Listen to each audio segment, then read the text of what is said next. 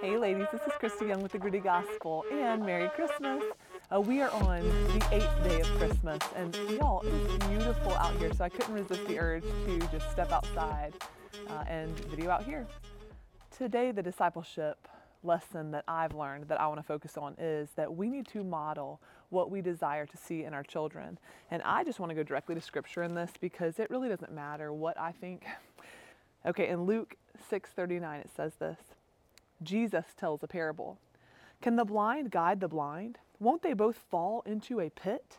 A disciple is not above his teacher, but everyone who is fully trained will be like his teacher. Why do you look at the splinter in your brother's eye, but don't notice the beam of wood in your own eye? Or how can you say to your brother, Brother, let me take out the splinter that is in your eye, when you yourself don't see the beam of wood in your eye? Hypocrite! First take the beam of wood out of your eye, and then you will see clearly to take out the splinter in your brother's eye. Man, I just think this is so humbling, these verses, mainly because a disciple, Jesus' first admonition and encouragement or challenge is this. Someone who is blind cannot guide someone else who is blind. And so for us as parents, if we are believers in Christ, followers of Christ as parents, then we should not be blind. We should be in the Word of God daily to be receiving His wisdom so that our eyes would be open to wisdom and to be able to impart wisdom to our children. But if we are not in the Word of God, if we are not fellowshipping with believers, if we don't have other people holding us accountable, if we don't live lives that are saturated in the Word of God and surrounded by His people, living in community and in the fellowship of believers, and if we don't consistently, daily engage in prayer, where we get to commune with our Father, then we might be blind. And then, so we just want to make sure that we are not blind people aiming to lead our children who, until they are saved by His grace, they are blind. And then in verse 40 it says, Jesus says that a disciple is not above his teacher, but everyone who is fully trained will be like his teacher. So this is incredibly humbling because our kids, when they are fully trained, will be like us. Well, like us if we are their primary teachers. If they have other people as their primary teachers or people that they spend the majority of their time with, then those people will be the ones that they will become like. And so I guess there are two challenges for myself in these scripture verses. We need to make sure that those who are pouring into our kids are people that we would desire our kids to emulate or to be like, because scripture makes it clear that when they are fully trained, they will be like those people. And then my hope is that we are pouring into our kids, and then we have to examine ourselves and our hearts, and then what the example that we're setting forward for our children every day, because when they are fully trained, they will be like us. For good or for bad, they will be, and of course we're imperfect. You know, we are not Jesus walking this earth, but in the ways that we speak to others, they are going to copy us. And the way that they treat others and show respect to others, they will be like us and do similarly to what we do.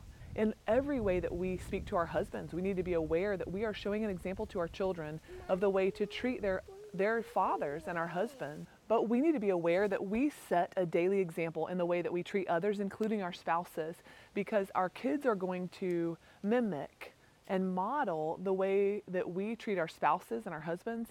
I had a good friend who, she didn't understand why her daughter would be so disrespectful to their dad, to her father.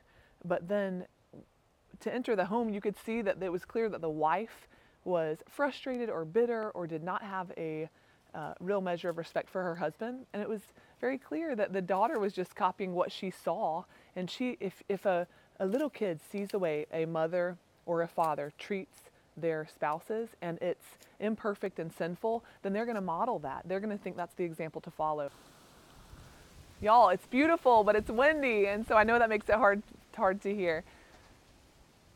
But my encouragement for us sisters is that we would be aware of the way we prioritize our time, even in the ways that we decide what to do every day. Our kids are watching us in deciding how we love and care for others and bear one another's burdens, and how we do that and whether we're doing that. Our kids are watching that too. So let us just be aware of the example we're setting, because the goal is that we would model all of the characteristics that we desire to see in our children. Okay, and the final thing I want to leave you with is this, because this is what verses 41 and 42 talk about. They really, in this parable, Jesus is calling out hypocrites, people who would be so quick to desire to teach others and to set an example for others, but in so doing, they are really being hypocrites because they don't hold themselves to the same standard that they hold their students to. Okay, in verse 41, Luke 6:41 says this, "Why do you look at the splinter in your brother's eye, but don't notice the beam of wood in your own eye?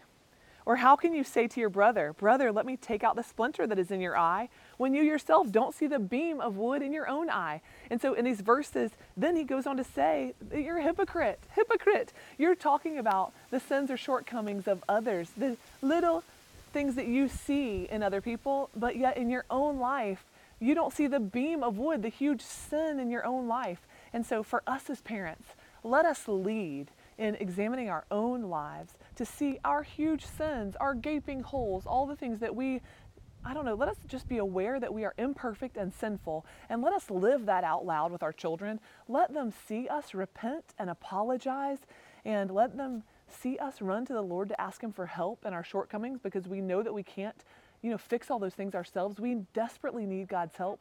And let us, even in that, let us lead by example in showing them who to run to ask for help with our weaknesses and our shortcomings, so that we would not be hypocrites, so we would be able to lead our children well.